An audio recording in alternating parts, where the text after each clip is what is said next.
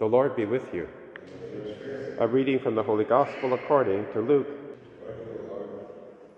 While Jesus was speaking to the people, a woman in the crowd raised her voice and said to him, "Blessed is the womb that bore you and the breast that nursed you." But Jesus said, "Blessed, rather, are those who hear the word of God and obey it." The Gospel of the Lord. In the first reading, we continue with Paul's letter to the Galatians, this time chapter 3.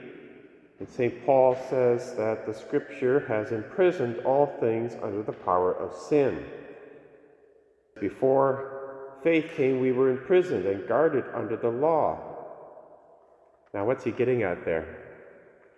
He's referring to the Old Testament, and actually going all the way back to the beginning with the fall of Adam and Eve. Prior to the fall, humanity was granted these great gifts called preternatural gifts. And one of the gifts was infused knowledge. The other gift was freedom from concupiscence, which means the interior passions were well ordered to the intellect. The other gift was the grace of original holiness and justice. So with all these combined, that's why Adam was able to name all of those animals. And what he named them, they actually were, because he had that infused knowledge. After the original sin, that knowledge and those preternatural gifts were wiped out. And then humanity was thrown into confusion. The intellect was darkened, the will was weakened. And in that sad state, God had to do a rebuilding project. He begins with the intellect. So he gives the law, the Torah, so that at least humanity can know right from wrong. And because they know right from wrong, they know sin. Unfortunately, the law of the Old Testament did not give the power to keep it. And so Israel continually found itself falling into idolatry, all kinds of sin and captivity to their neighbors, because they didn't have what the New Testament was going to give them. So that's what Paul is talking about. He's saying that because of the fall, humanity was, in a sense, imprisoned. And that's why the law was given as a tutor, as a teacher. And that was good, but not enough. But because humanity knew right from wrong and knew that they were sinning, there was that burden. And that's what God desired, that yearning for something more.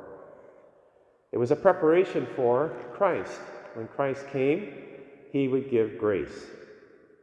The grace of the Holy Spirit, God living within us.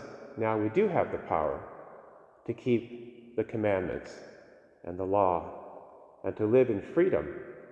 Now that's what Paul is talking about.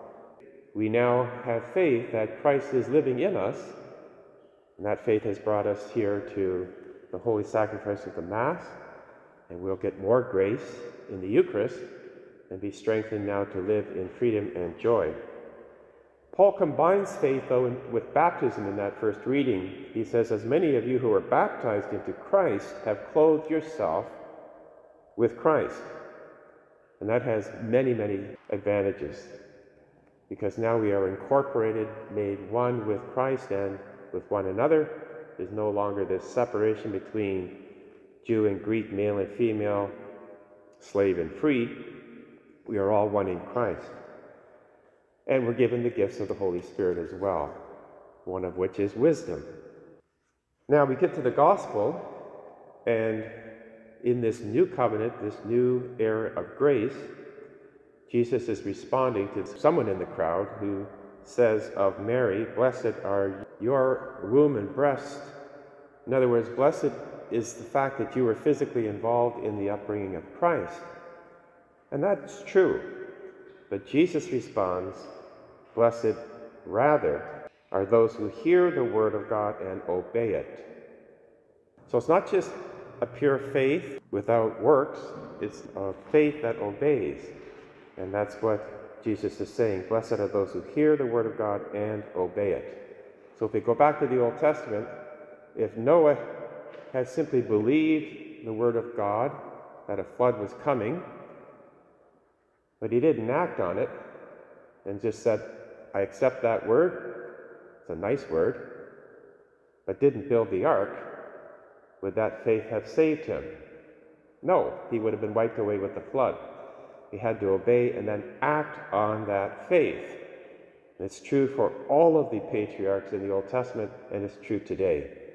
So when we hear the word of God, which we have just done now, and we believe in Christ, we're called then to act on it, which means to live it out. With that, we're in a new dispensation of grace, and it brings us great joy. Let us thank God that we're here because faith has drawn us, partake in the body and blood of Christ, and live this new life. Let us pray.